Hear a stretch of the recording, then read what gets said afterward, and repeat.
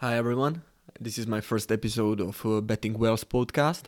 My name is Radin, and some of you might know me as the owner of WellsBet. In these podcasts and further episodes, I would like to cover non-traditional major sports as soccer, tennis, golf, UFC, etc. I will also invite members and followers as hosts because, as you can know, I am not native and it's my third language, so it's a huge step out of my comfort zone for me, so please consider it. In today's episode, I would like to focus on MLB futures, on total team wins and some reasoning behind them. So my first total win future are Milwaukee Brewers over 89.5 wins. Despite many people don't believe that this squad can repeat previous season on the same level, I really think that they have one of the best rotation in MLB. They had top 10 bullpen previous season with names like Ashby, Lauer and Hauser. And they also had top 10 pitcher, which is Woodruff, and top 15 pitcher, which is Peralta, as a starting pitchers, so the rotation is crazy. National League Central is, in my opinion, one of the worst, if not the worst division in the league. And I would say that none of the teams significantly improved in the offseason. Also, last season, Brewers won 95 games, and I can see them coming close to the number once again this season. Second future I like is Oakland Athletics under 68.5 wins. I know that this might be scary due to crazy line downfall after Mania trade. There are also many sources which are pointing that Montas should be traded too, and this could go further lower. Eric Biggio, who is head baseball trader at Caesar Sportsbook, said that this is the biggest win total shift he can remember as well.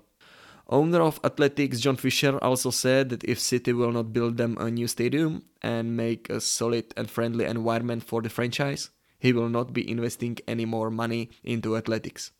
Rumors are saying that they could also follow Oakland Raiders and move to Las Vegas soon as well. These are all the factors which is indicating that Athletics are in heavy sell and rebuild mode. Without their star bets Olsen and Chapman who left, without Mania who left, and probably Montas too, they will struggle to play competitive baseball with almost anyone in the league.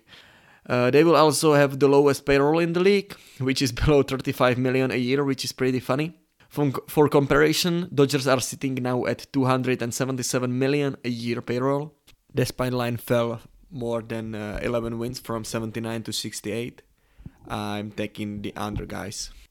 Last but not least future I want to cover in this episode are San Francisco Giants over 84.5 wins. Last season was absolutely incredible success for the Giants when they reached 107 wins, when their preseason projection was 75 wins only. They re-signed Anthony Descaflani for 3 years, Alex Wood for 2 years, and they also signed two newcomers, Alex Cobb and Carlos Rodon, both for 2-year deals to make veteran environment for young ace Logan Webb. Their biggest loss was obviously Kevin Gausman, who rejected Giants' offer and signed with Blue Jays on a huge deal worth $110 million. Gausman was, by the way, my favorite first 5-inning pitcher last season, ending with 21 which is win rate of 70%. I really think they had troubles to ride this line because they are sharing division with Padres and Dodgers, which are both having over 90 totals win projection. Despite this, I will believe this over has a value and I will take the over, guys.